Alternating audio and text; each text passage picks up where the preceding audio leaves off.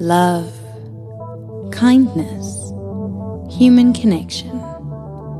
These are some of the things we talk about on the Danny Painter Show. It's a thing. This show is intended for a more mature audience. We might sometimes say bad words. What does it mean to be a dad? Imagine fostering 14 kids and then starting a blog. His name is Afrodaddy, and we're talking all about dad. Yeah, but otherwise it's going well. And your side? Good. Chaos as normal in my house. You know, you have kids, I have 6 dogs, same thing. Ooh, man, I think the kids are easier because at least the kids can get themselves dressed now. Whereas, and go to school, you get space. And they're away for like 3 hours. I said to Phil last night, I was like, I need a holiday away from my dog. Like I need space. I need to be able to like lie in a bed that it's mine and only mine, and the blanket is mine and only mine. Yeah. And you can go to the fridge and not have eyes or around the bathroom. Like, guys, space. I need space, Terence. Yeah, there is a point at around, I think about 2 or 3 years old where kids start to become less of a pain than dogs. So before, dogs are definitely easier than kids, but after like 3, okay, they're less of a hassle. Yeah, you see, I should have done the kids thing earlier. I should have done it. We'd be out of the woods now. Well, you know, there's no time like the present to get started. So. Although I have been married for 14 years, so I feel like we're entering the shit phase. We would be entering the shit phase. Yeah, of course. Yeah, you'd be in the... Yeah, and that's the problem with parenting, right? Is that every time I talk to an older parent, they're always like, oh, you think it's bad now. It's getting so much worse. I'm like, don't tell me that. Tell me it's fine. Don't stop giving me bad news. And I do think older parents forget how tough young kids are. Like, I think it's very easy to forget how tough those first, especially 18 months are, where they're like amoebas and they are 100% dependent on you. But that's the reason that you're here. So we don't have an intro. We just start. Okay. So we've just started. Okay, cool. We're starting. Okay. We've started. Cool. It's here. Yeah. That's it. Welcome to the show. Terence Mentor, Afrodaddy.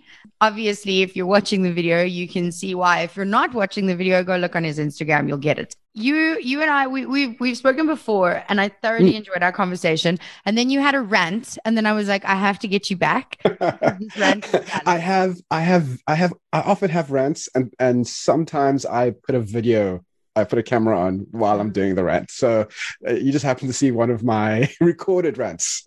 I love it. I'm here for it. I mean, of our generation, if it's not on the internet, it didn't happen. Exactly. So, yeah.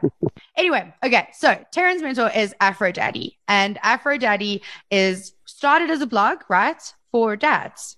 Yeah. It originally started as a YouTube channel because in my mind, making videos and talking to a camera was far easier than just writing a blog. I was very wrong. Video content is so hard. Oh, that was such a big mistake. But also no one was really making videos back then, especially around the parenting space. So there were, a billion mommy blogs. And I just thought, well, other than just being one of the few dads who are doing this, how else can I kind of stand out? And I thought, okay, cool. Let's try this vlogging thing. Tell us a little bit about you. For those of us who don't know, you're obviously a dad. You're a husband. I mean, how do you not know who I am? No, I'm just kidding. So I'm a Cape Town boy through and through. I'm married to Julie. We're now in our 12th year of marriage. So we've been married for 12 years. Wow. We have 2 boys, Liam, who's 7, our first son who we adopted. Our second son, biological child, Eli, is now 5. So we have 2 boys, 18 months apart, which was as exhausting as it sounds, but now it's getting to a point where they, especially in lockdown, feeling quite fortunate because we have these 2 kids who can play with each other and they kind of have a friend around the whole time. So yeah, that's kind of my life. I'm a digital marketer. to earn money, and I'm a father by like full-time profession. So I really do try to emphasize the fatherhood aspect of my identity. You know, I'm not a digital marketer or a YouTuber first who happens to be a dad. I'm a dad who happens to be these other things. I first interviewed Terence for my radio show. It was for through beautifulnews.com. And we were talking about, I got his bio, obviously, and I read through his bio and it said full-time dad. And I was like, oh, that's amazing. So you're like a stay-at-home dad. And he was like, no. I just mean that I'm a dad. And it clicked something in my brain that I'd never thought of. Dads are also dads, like moms are moms first. Yeah, I mean, we do that, right? We do that with moms. We ask moms who are working, like, where are your kids right now? Who's looking after your kids? We don't really ask that. How do you juggle it all? And we don't ask that for dads, and often that's because we have such low expectations of fathers. You know, that's I don't necessarily think that's everyone else's fault. I think fathers and men in general have a lot to take responsibility for in the way we think about fathers and the way we talk about fatherhood. But I'm trying to be part of a group of men who are redefining that by saying, hey, no, ask me how I do the juggle. Ask me, you know, where my kids are. Ask me all the things you would expect of a parent who identifies very strongly as a parent, and does everything else to kind of support that. Terence, did you always know that you wanted to be a dad? Was it just something you knew? No. If you had asked me this question when I was 20 or before that, I would probably have said no. I think I like the idea of of not being a parent, of having the freedom, quote unquote freedom, that comes with that. But then, you know, sometimes you fall in love with someone who feels very strongly about something that you don't feel very strongly about, which is in my case. My wife Julie always wanted to be a parent, always wanted to be a mom, and I knew that if I wanted to have a long life with her, this would be something that I would have to get on board with. So at first it started as I'm not opposed to it. And then it kind of evolved into whoa, this is really great. I love this part of my life. So it was one of those things that was something that I happily stumbled into. So you stumbled in, but also in that beautiful news piece that I read, you also fostered 14 kids before you had your own kids. I want to know, firstly, why? Like I know the why, and it's great, and you were an amazing human being, but also why?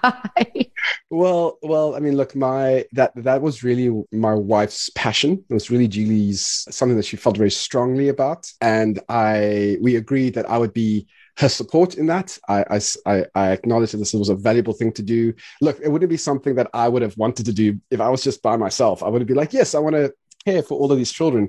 It was really, honestly, Julie's passion, and we had the capacity to care for these little babies over a span of 3 years, and it was an incredibly valuable experience for us. It was very difficult. It was emotionally draining. It was, all the things that you would think of.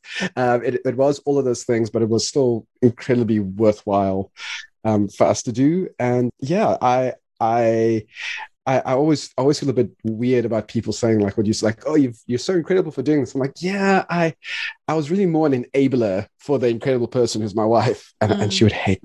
I mean, if she's going to listen to this, she's going to hate that I said that. But that's kind of in that whole project, for lack of a better word, I was really the support role, and she was the lead. And look, there is a real need for people who are willing to come in and provide safety and care and love and support for these children who don't have their forever home just yet. There's a real gap, and we at the time we weren't doing it because we love babies. My wife does love babies, so that was part of it. But a big part of it was we wanted to support the birth parents, and we wanted the birth parents to know that if they are placing their children up for adoption, that their children will be cared for throughout the whole process. So we wanted to give support in that way. We wanted to give support to the prospective adoptive parents to let them know that actually before your child came to you, permanently. Your child was cared for and loved, and yes, photos of your child as a baby and all these things that you probably feel like you missed out on, we can provide support there. So we kind of felt that we were coming in as a bit of a middleman to really support all of the players, and of course provide real honest care for the child as well. So there's a thing in adoption circles called the adoption triad. There's the child at the top, and then there's the biological parents and the adoptive parents. And we kind of felt that we kind of fit in the middle to support all three people in that triad. Dude, that is such a big responsibility. Like, there is so much responsibility, and you did this 14 times. Okay, I've got to ask you this. How many kids was the most that you had at once in your house? So this is a while ago now. This is before we adopted Liam. So this is over 7 years ago. So my brain is aging. It's aging, Danny. As far as I remember, I think the most we had was, we never had more than one. Okay. So we weren't a safety care house. We were just we were just a couple who was opening their home for one child who needed it at that point. I stand under correction. I think there may have been a few periods of crossover, but never for more than a few days. Okay.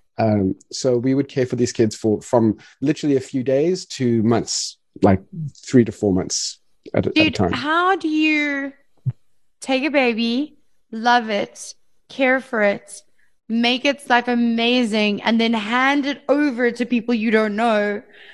Does your heart not break every time? Yeah, it really does. I mean, I wish I could tell people that, like, no, it was fine. It, like, the feeling of it was, there was always felt better than it felt worse. It felt really terrible. It was really painful. And there were times where I would tell Julie, listen, I need a break. A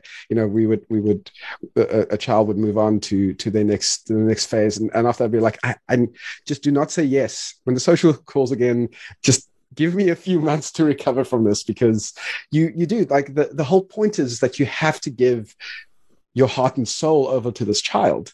Otherwise, you're not providing anything better than a big home with multiple kids. You're just providing food and shelter, but you have to give over. You have to open up your heart to these children. So yeah, it was very, very hard, and it's not something that I think I'm right now ready to do again. Like, I wouldn't be willing to do it again for a while. Plus the fact that I have two young kids as it is, but emotionally, I don't think I'm quite ready to take on that, to be in that space where you're vulnerable, and you're vulnerable knowing that you're going to get hurt. You're going into space you're like, this is going to suck at some point, and you're willfully walking yourself in there. I mean, it was one of those things where Julie kind of said to me, like, look, just because it hurts and just because it's difficult doesn't mean it's not worth doing. I'm like, okay, well, stop being so wise. Stop it. Like, it's not fair. Just let me be irrational for a bit. So that was the thinking. It was like, look, we're in this together. We're supporting each other. And again, it is helpful to be in a supportive relationship where, when one of you's feeling a bit weak and weepy and sad and down, the other one can kind of pick up the pieces and vice versa, or you're just kind of breaking down together. And that's also kind of good to not be alone in that space. But yeah, it was very, very hard. So then you adopt, and then baby is staying with you forever. There is no off day. There is no in a couple of months. It's now forever. Talk me through this and this, like, emotion, because this must also be emotional, because you're so used to going, I love you for now, and then it's bye. a finite period. Bye. Yeah. So we didn't do this process. Like I said, we didn't start this process because we wanted to adopt eventually. We always like, when we do adopt, we're going to do it as a separate process. We're going to go through the proper channels. But then this baby arrived, and we independently kind of just both were like, this feels like my son. The connection I have with this child is different from the others. And we kind of kept that very secret from each other, because we had this agreement that we wouldn't even suggest, like, the adoption word would not come up in for one of these babies. But eventually we kind of revealed to each other that we both felt like this. Through a series of processes, we went to our social workers and spoke to them about how we were feeling. And after that first meeting, when the social worker said to us, look, we really do think that you are a good fit for this child, and we do think that you should apply to adopt him, and we think it'll go through smoothly. That was very exciting. We were crying and snot and trana and all the things. But then driving home from that meeting, I have my wife in the back seat. I have my son in the back seat in his car seat. Well, my son to be in his car seat, and I have this insane panic attack, literally driving down the N1, thinking, "Oh, exactly what you're saying. Like, this is it. Like, I am going to be a dad, and there's no takebacks, and all of my crap. All of my stuff, all of my issues. You can say all the bad words. Okay, cool. You'll just beep it out when necessary. All of my bullshit is going to negatively affect this kid. Like, everything that is wrong with me in my life is going to happen. Like, I'm going to, like, this child will be a successful human being based on how I interact with him, like what I can give him, and like emotionally and physically and everything is based on me." And that kind of fell on me like a ton of bricks. I'm not gonna lie, like it really did feel, okay, this is huge. This is a human being's entire life that I'm now responsible for. Yeah. And then, we got home and I picked him up and he kind of gurgled into my neck. And I'm like, oh no, I can do this. This is going to be fine. Like, this is a relationship. And I mean, it does sound weird to compare to a romantic relationship, but there is that kind of parallel where you're going, I am willfully making myself responsible to another person. Yeah. And this person's feelings and this person's life I'm willing to let myself be affected by him and him be affected by me. I don't fully understand why this particular person, but hey, here we are. Yeah. And then you make that commitment, and sometimes it's like, what am I doing? And then your child gives you a big hug, and you're like, oh right, okay, this is what I'm doing. This is my person, kind of thing. So. That is one of the most beautiful adoption stories I've heard, dude. Like, that's really special. And I really hope that, like, when you tell him, you tell it exactly like that, because I was sitting here getting a bit teary, and also, and I didn't want to be problematic, but I was also going, that sounds so romantic, and like in a non-weird way. Like, it's beautiful. Yeah. I mean, it's love, right? Like that's what I'm feeling. Like, it's the love that goes, I'm committed to you, and I'm willing to put it down on a legal document. I'm willing to stand in front of a judge and say, like, this child is my child. Like, that's what the one of the things is, when you eventually do get that legal document that says you are officially, the father to this child, it says this child is yours as if he or she was born to you, which is like, okay, so there's no difference between legally, this child has all the legal rights of a biological child. Yes. It's legally, the law looks at you as if this child has your exact DNA. And which I was like, that's great. I love that. I love that feeling of like, no, there's no difference. Eli, and especially since at that time, Eli was already on the way, which was not planned, but he was on the way regardless of what we wanted. It was like, okay, great. I could tell both my boys, you are my son. You are my son and you are my son. The way you became my son might be different, but at least legally, you both have the equal rights to me as your father, which is kind of great. It is.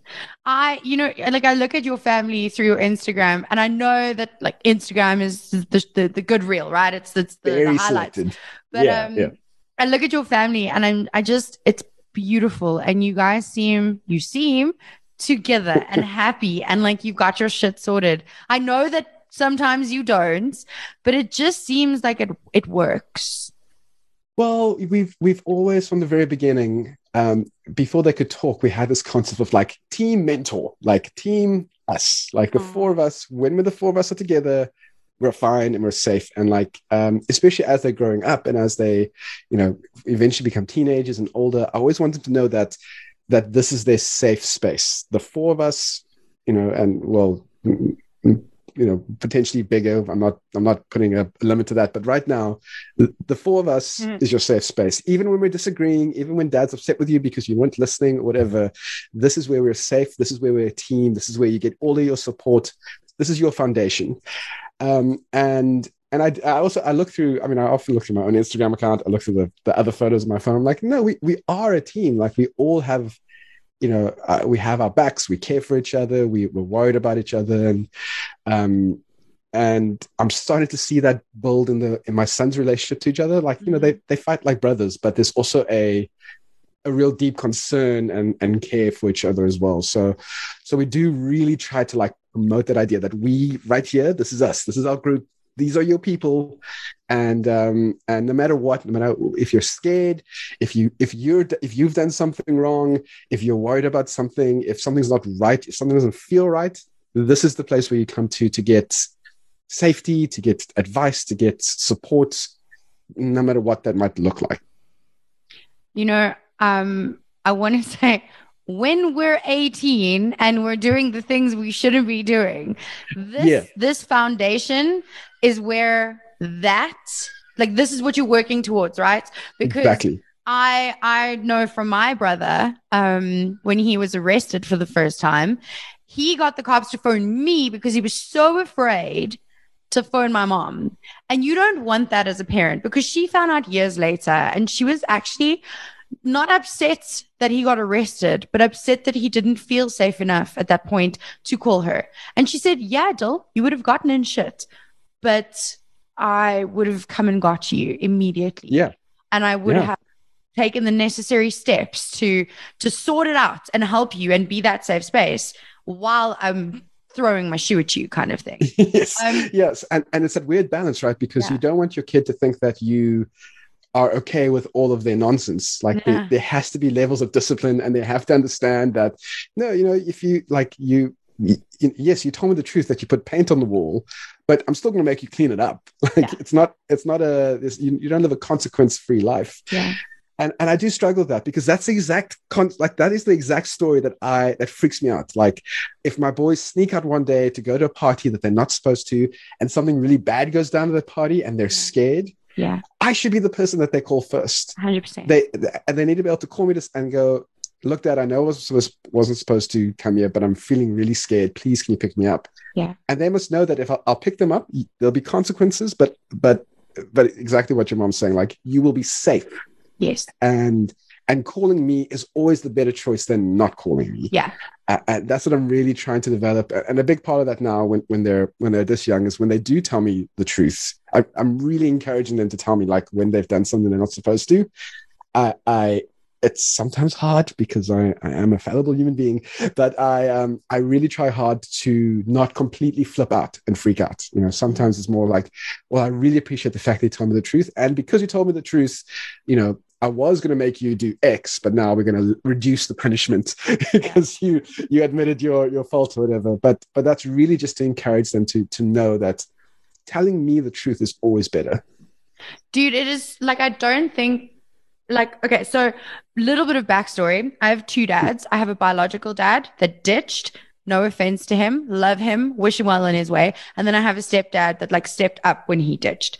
But I remember, and this is one of the only positive, like super positive, supportive memories that I have of my real dad.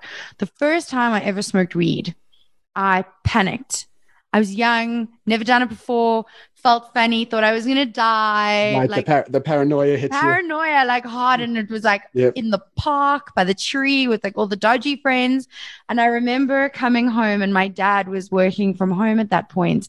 And I went up to him and I said to him, Pierre, I really need you to not be angry with me right now, but I really do need your help. I think I'm high.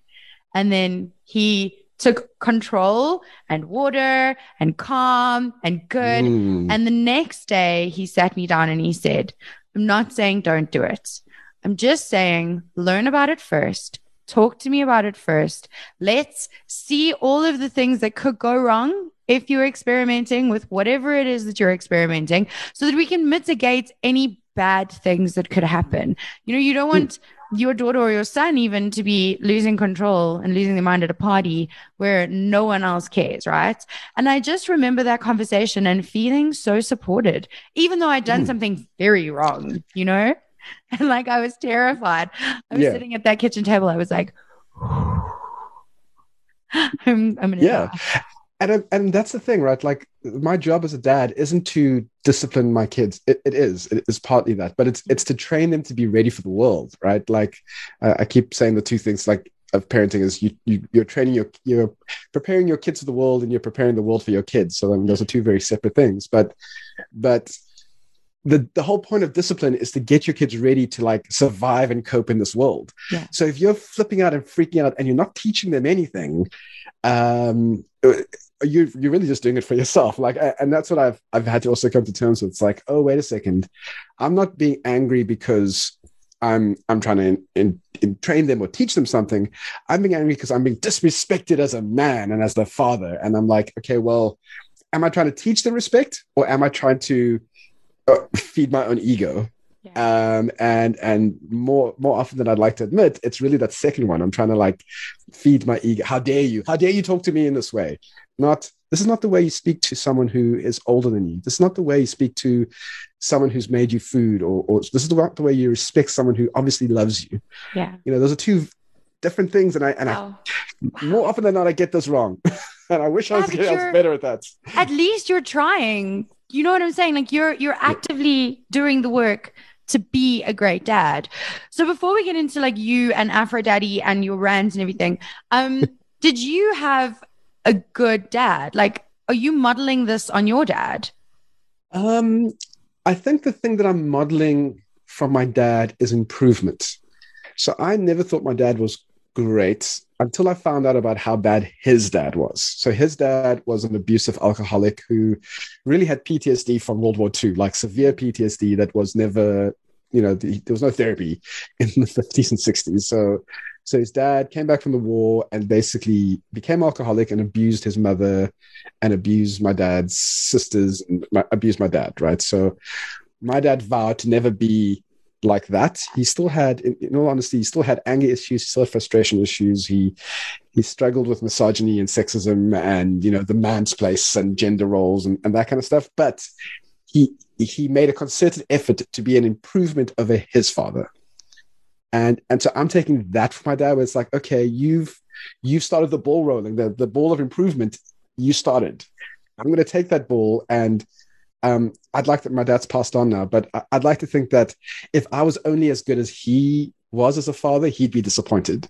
He would be like, no, I gave you a foundation to be a better man and a better father than I was. What are you doing just living up to, like, he had to work hard to get to that spot. Now I have to work hard to move above his. And the same is true for my sons. If my sons are only as good a person as I am, that would be like, I'm like, what? Why are you wasting your life? Like, don't be as good as me. You have everything you need to be far, far better in whatever that looks like for them. But so I really am trying to model that, like that idea of you don't have to repeat the mistakes of your past, or at least of your parents. And it is hard because there's so much training that happens. I was saying the other day, I can sometimes feel, it feels like my dad is possessing me and I can feel his words come out of my mouth and I can hear him speaking through me. And I'm like, how did that happen? I'm not like, how am I saying the literal same words that I hated when my dad said to me, I'm now saying to my sons? So it is usually, normally those things are quite funny. I think the worst parts I've eliminated, but there is a battle to improve on those parts that my dad struggled with. Yeah, it's a massive unlearning, I think, because we forget that even as a parent, you are still a child and you are still someone's child. And just like they didn't have it figured out, even though we thought they did, you now know that they did not, and they had no idea what they were doing either. And I think it's so important that as parents, and I'm not one, so I can't really speak from this position, but looking at best friends and, at 35, everyone around me as kids, I just think you guys really need to be kinder to yourselves. Hey, like, You know, we do take it hard. Dude, so many parents, like if so I have a friend whose daughter is besotted with dad, like dad is life. And she's so jealous. She's so jealous. She's like, why? What am I doing wrong? This was supposed to be my mini-me. We were supposed to go have mani-pedis together. This was supposed to be my best friend. And she hates me. I was like, she doesn't hate you. She's just, she loves you. She just really loves her dad. Like, and it's so funny. I literally had the exact same conversation with Julie yesterday about Eli. Like Eli is a mommy's boy through and through. Like from the moment he came out of Julie, he's like, you are my person and there's no one else for me in my life. Like so I've worked really hard to build a relationship with Eli through that. And look, when he was a baby, you're a baby. I can't blame you. And now we have a great relationship, and we have our special moments that are not mommy's moments. But yesterday, it's weird how these things come up so quickly. When we do homework, Julie does homework with Liam, and I do homework with Eli because my style fits Eli's learning process a bit better. And I've really worked hard to make it fun and make homework time with dad really a fun time and enjoyable. And yesterday we were like, right, it's homework time, and Eli was like, Dad, I'm done with you, can I do homework with Mom? And I'm like, dude, I've worked so, and literally Julie just saw my face and she's like, it's not what you think it is. He's not saying that he's done with you like the way adults will say, I'm done with you. He's saying he's already shown you what he can do, and he kind of wants to show off to Mom now. But in my heart, I'm like, why are you not picking me? Pick me. I've done everything I need for you to pick me, and you're still picking your mom. And it's such and it was a complete for me, it was an overreaction to what he was actually saying and to what he was feeling. But it's weird how quickly we go, oh my word, I'm not good enough. Like, what else must I do? Yeah. I'm not good enough for these kids. It's and it can be hard because I don't want my kids to feel like I'm jealous of their relationship with their mom, even though I really am. No, dude, I see it, and it's so but also, I think, like I said, you guys really need to be easier on yourselves because you're doing the hardest job in the world, the legit hardest job in the world. You're making, like you say, kids ready for the world, but the world ready for kids, and teaching them a million different things that change at the drop of a hat. And I don't know how you do it. I really don't know how any parent does it, moms or dads. I have my nephew over for a weekend, and by Sunday night, I need 3 Urbanols and a glass of wine because it's so stressful. Like, you worry about what they're eating, what they're consuming with TV, video games, who they're around, everything can hurt them, but also it should a little bit so that they're strong, but then it shouldn't because they're your babies. I don't know how you guys do it. I would be drunk. It's I mean, and this is why with Afrodaddy specifically, I try to be very non-judgmental. When parents talk about how much screen time their kids are having, or the fact that their kids had chicken nuggets for the 5th day in a row, my line is just whatever gets you through today. I've just found, especially for this first period of parenthood, I've just found whatever I need to do to get my family through today successfully, that's what, and sometimes that means a few extra hours of screen time than we are supposed to have. But actually, we're all exhausted. Mom's away on a work trip that she has to go to. She's not happy somewhere in Joburg. I'm just about managing to keep the house clean and keep the boys happy. Okay, no, I think we need to have some screen time today. And I agree with you. I think that giving yourself that moment of kindness of going you don't have to be perfect 100% of the time. Yeah. And actually, because you don't want that pressure on your children as well. You remember, your kids are seeing everything you do, and it's wow, Mom and Dad are always on. They're always busy. They're always fixing something that's wrong. You're going to create a high anxiety child in that, because they're also going to feel okay, well, I can't relax if Mom and Dad are always everything is tight, everything is controlled. That's what they're going to do. And look, I know, there's one couple that I'm thinking about right now who they are naturally like that. So it's not difficult for them to keep a control of everything in their life. That's kind of the way they've designed their lives. Cool, that's fine. But if you're feeling like a failure because your kids have had a little bit too much screen time or haven't had something green in 2 days to eat. Like, you really have to then take a step back and go, how bad is this really? And can I let this go to teach my kids how to also let things go? So valid. I think my dog is outside. Okay, do you want to go run? Back in like 2 seconds. I'm so sure, sorry. no worries. No, you go for it. Sorry, we're all back now. Hey. Can't breathe. Anyway, sorry about that. I have a... Was the dog outside? Yeah. Flea opens windows. She is our newest adoptee. And she opens... Escape artist. Yeah, if she wants out, she's out. So to pick up where we left off, be kinder to yourselves, I think, as parents. But also, I want to talk about this rant. No, because I think it's so valid. It's so valid, dude. Like, there is this narrative, and I think also coming from a house that's middle class, private school, money. My dad didn't stay. I look at friends who don't come from middle school, like middle class, private school, money. Their dads didn't stay. There are so many dads that ditch, but there are also so many dads that don't. The narrative, however, around fatherhood is that you guys are kind of there, but like not really there, and it's kind of mostly mom. Yeah. You see, so this is where I struggle, because I don't want to come across as a men's rights activist, because I'm not. There is a problem with fatherhood in South Africa. So like, I want to just like make that clear that I don't, and I try to make that clear in the video as well. Like, yes, there is a fatherhood problem in South Africa.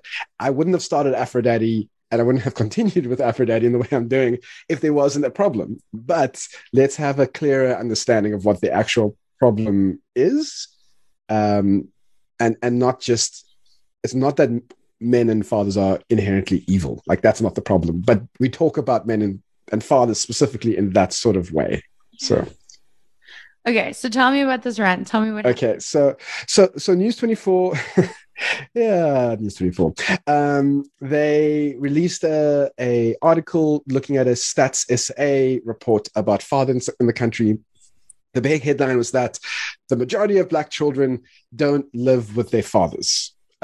So there's a whole bunch of problematic things that have come out of the way Status A reported, but more specifically what News 24 decided to focus on.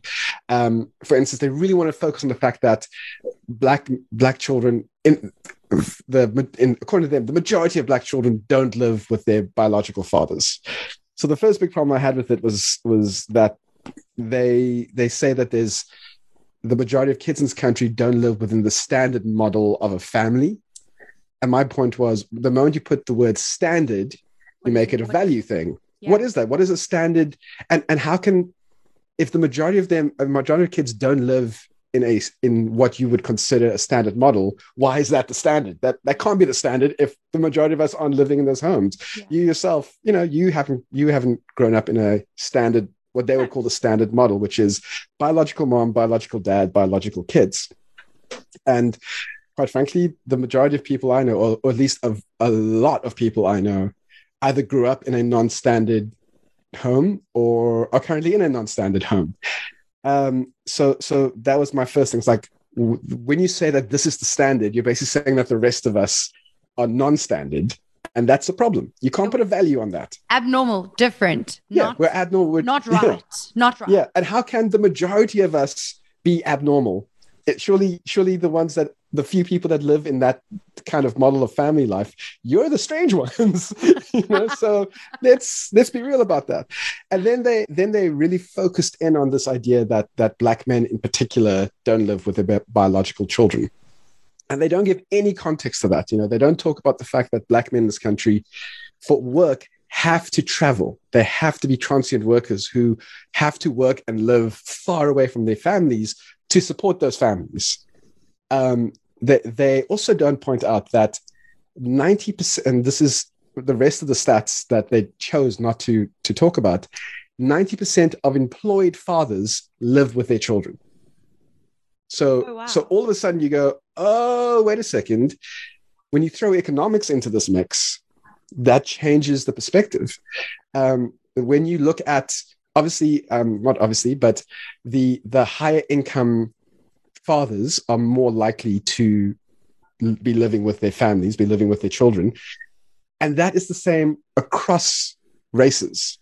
So they really wanted to dig into this fact that Black men in particular are bad fathers. Like, that was the narrative, that was the subtext of the article. And when you really break it out, you're like, no, Black men are not more likely to not live with their families because they're Black men. There's an economic force that is pushed upon them that puts them into these that gives them bad choices and bad decisions and bad options. So I just, the rant of the video is just like, you can't just throw a number out and not give any context, and also not talk about all the contradictory numbers that the same report is talking about, especially in a world and in a country where Black fathers are vilified, where there's this narrative that Black men are inherently bad fathers. It's a very racist and long held belief that's actually held world over.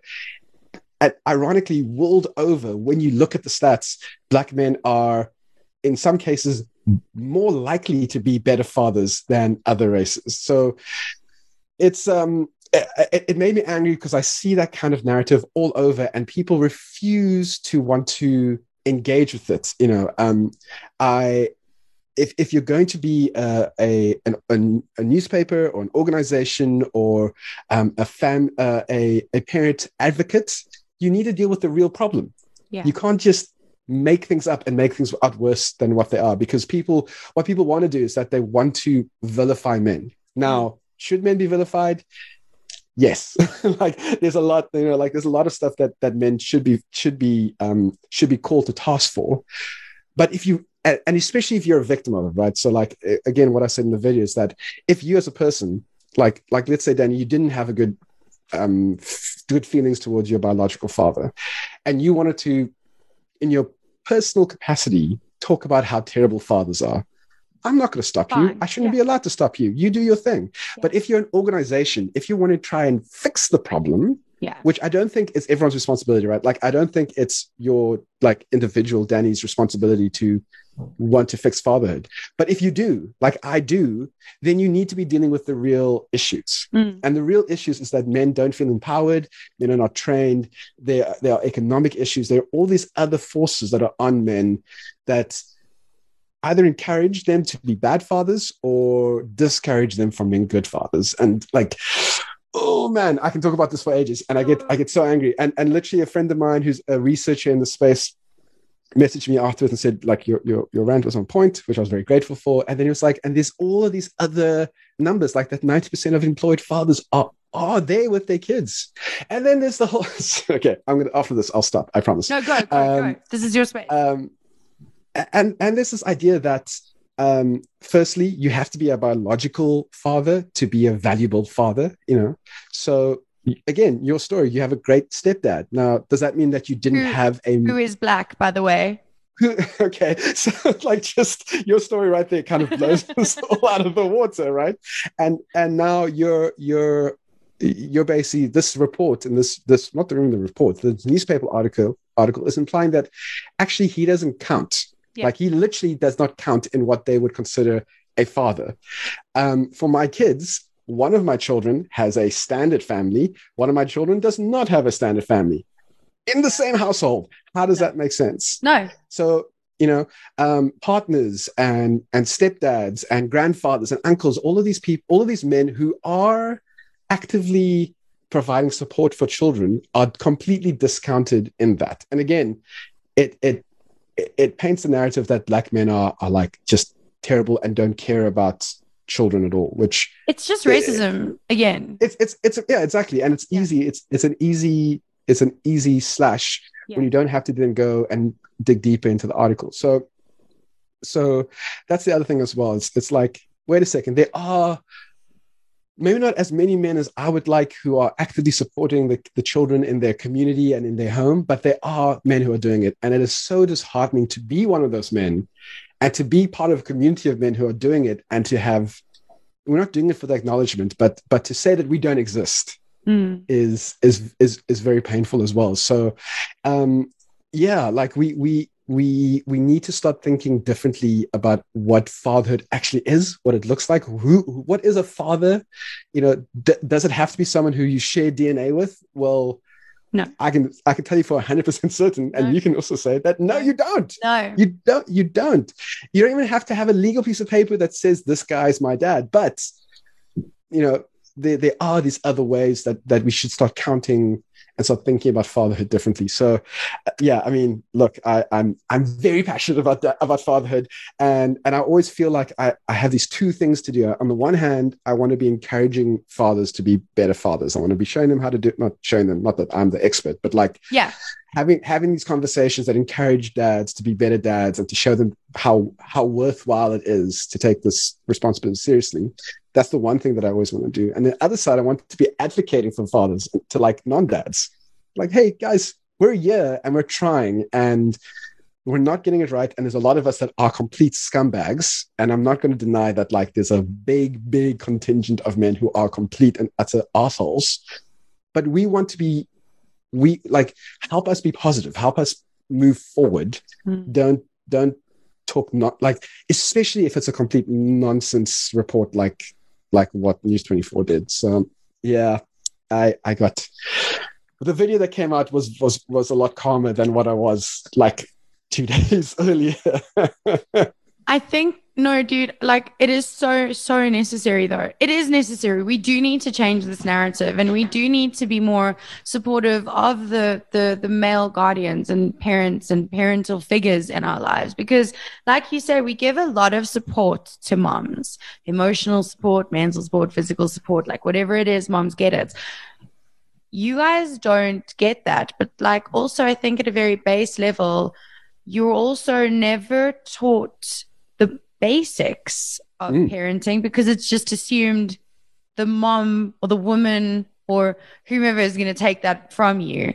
So I think my biggest question is, how do we as a public support this narrative going forward? What do you dads need from us in order to support?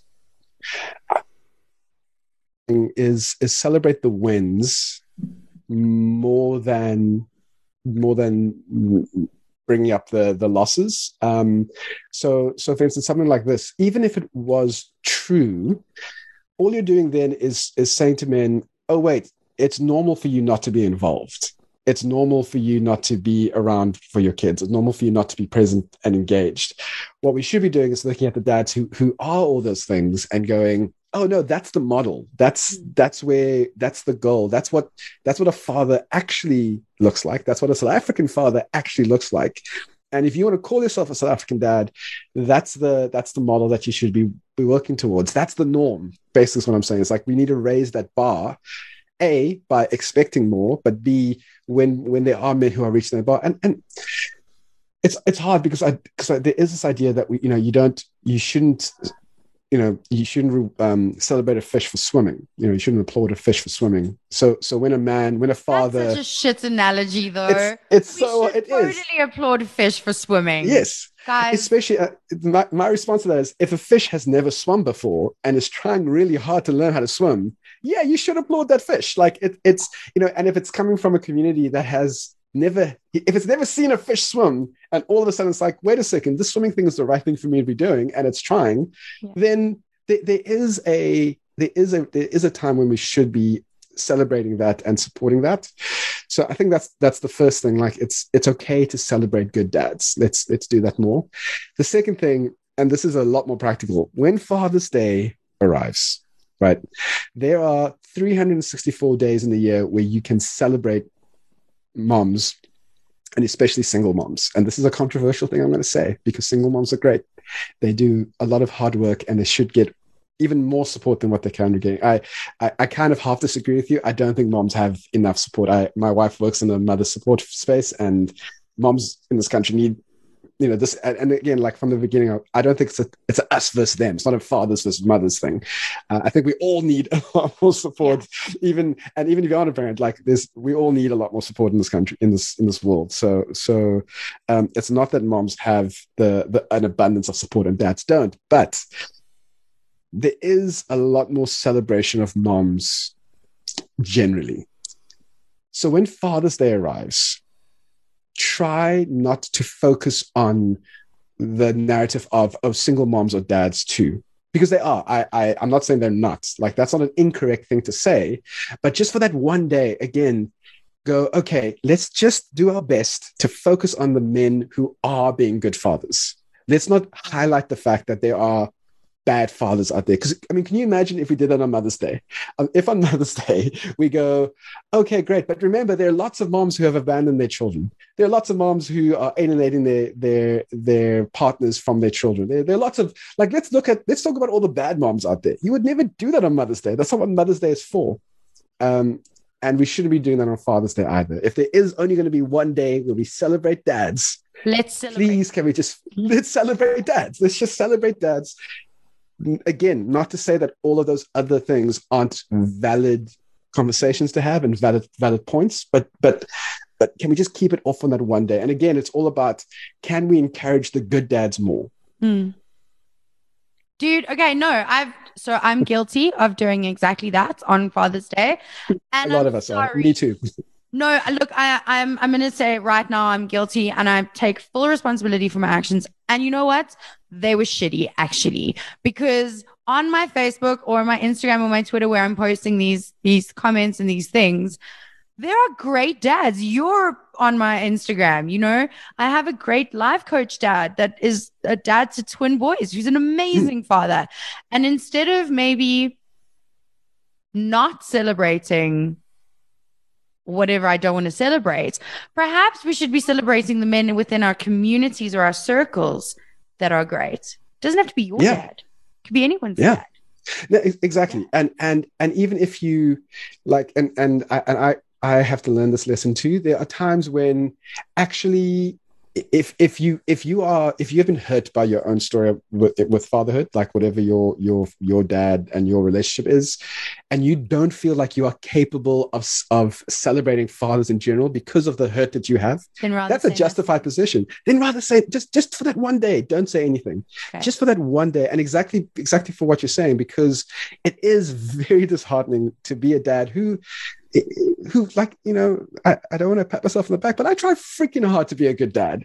And I know a lot of men who are in a space where there aren't, there's still not a lot of us. And to see that on Father's Day is disheartening. But we live and we learn. And again, if the day after Father's Day, you want to bring up the fact that there are still far too many single moms in this country, go for it. Like, do it. And I'll be the first person to like that. But there's that, I think there is that kind of, that sugar and spice kind of approach, that there are times when you need to look at the positive angle and go, oh, wait, there are you're men that you can model yourself off of that are doing it right. I'm sorry if you're hearing that. They're finally collecting my garbage. No, that's fine. My dog is walking around the wooden floor like he's never walked before in his life. So he's like, what is that? What is that thing you're talking to? Is that a bear or a human? I don't understand. What are you doing? Sounds like a human. What is that? Okay, so you have the blog Afrodaddy, you have the Instagram, you have the Facebook page, but you also have a Discord server, and this for me is very important.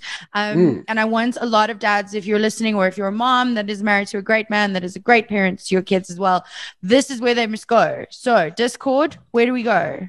So if you go to my Instagram account, if you tap in the bio there is a link to the Discord channel. If you don't know Discord, it's just like it's like a fancy techie WhatsApp. It's just it's a community space. I've been wanting to form a community of dads for years, and I've never felt like it was that I would get enough support.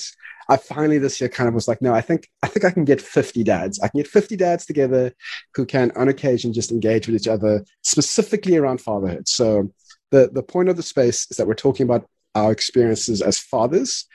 There are other kind of channels for you to talk about sports and other stuff, but the real focus is fatherhood.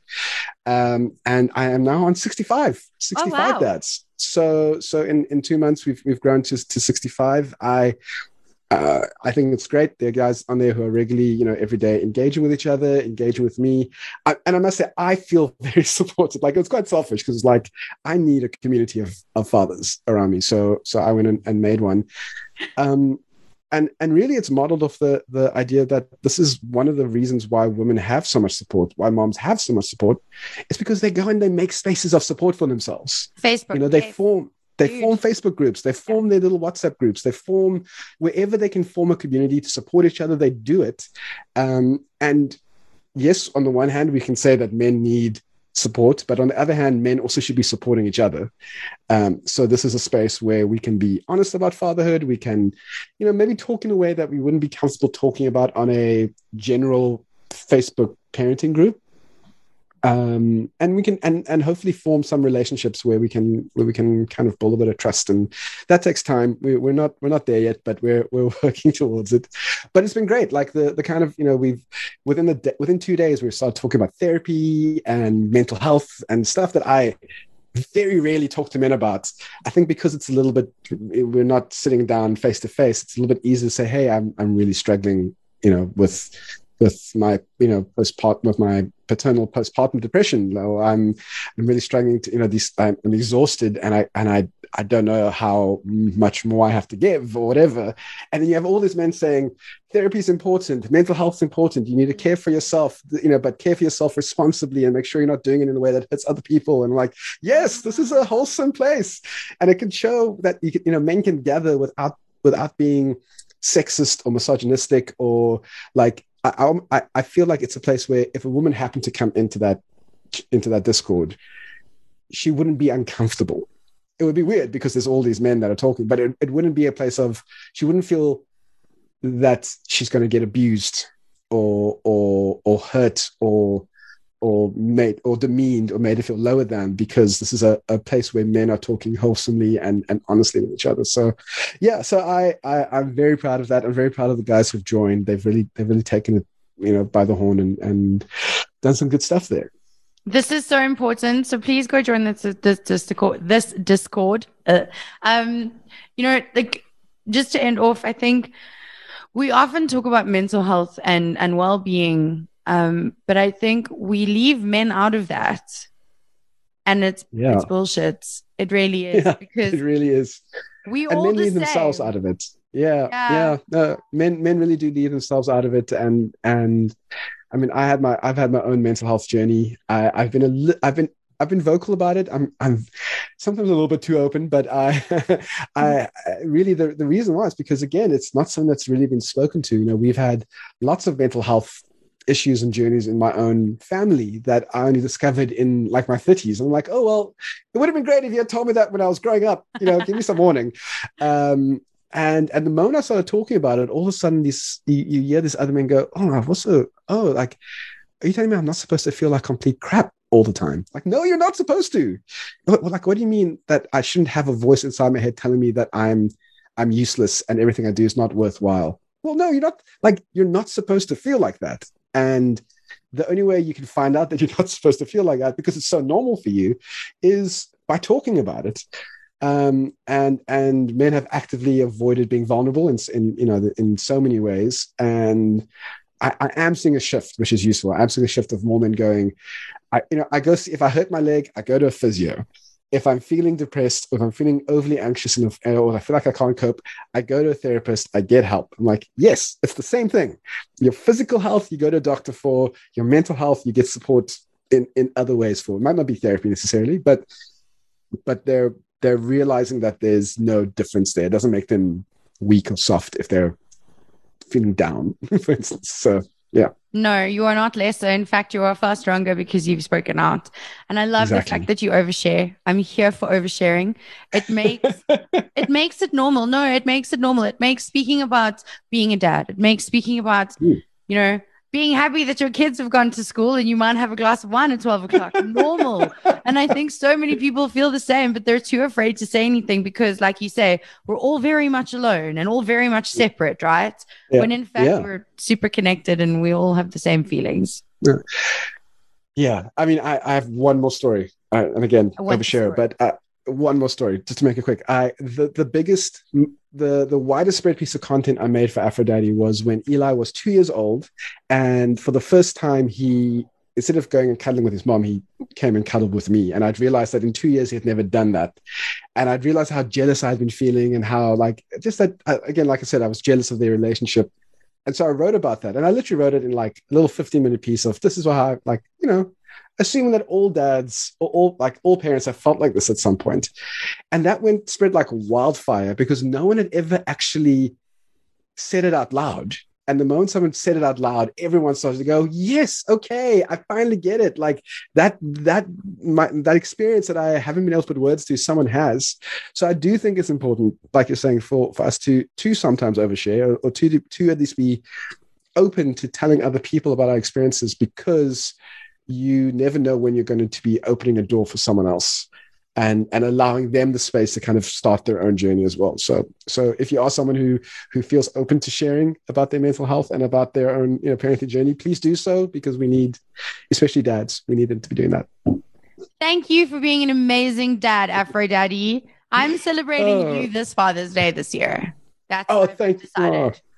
Thank you. That would be great. I mean, I have more than find another dad. I have enough people celebrating me. Find another dad who's doing a good job and celebrate him. But I really do appreciate the space, and I really do appreciate you having me on. No, dude, please, and you're welcome to come back anytime. Right. So tell us one more time, where do we find you? Where do we follow you? Best place to do it, simple as possible, go to afrodaddyonline.com. That's the website. You'll see all the content there, all the contact details. Or if you just want to get in touch with me, afrodaddyct@gmail.com. Bomb. That's it. Thank you. Remember, you can catch the full video on exotv.me, and you can meet us in kind of real life. Thanks to DJ Choc for the music. You can catch him at www.chocsprosound.co.za. New episodes on Jackpod and ExoTV every Monday. Love you.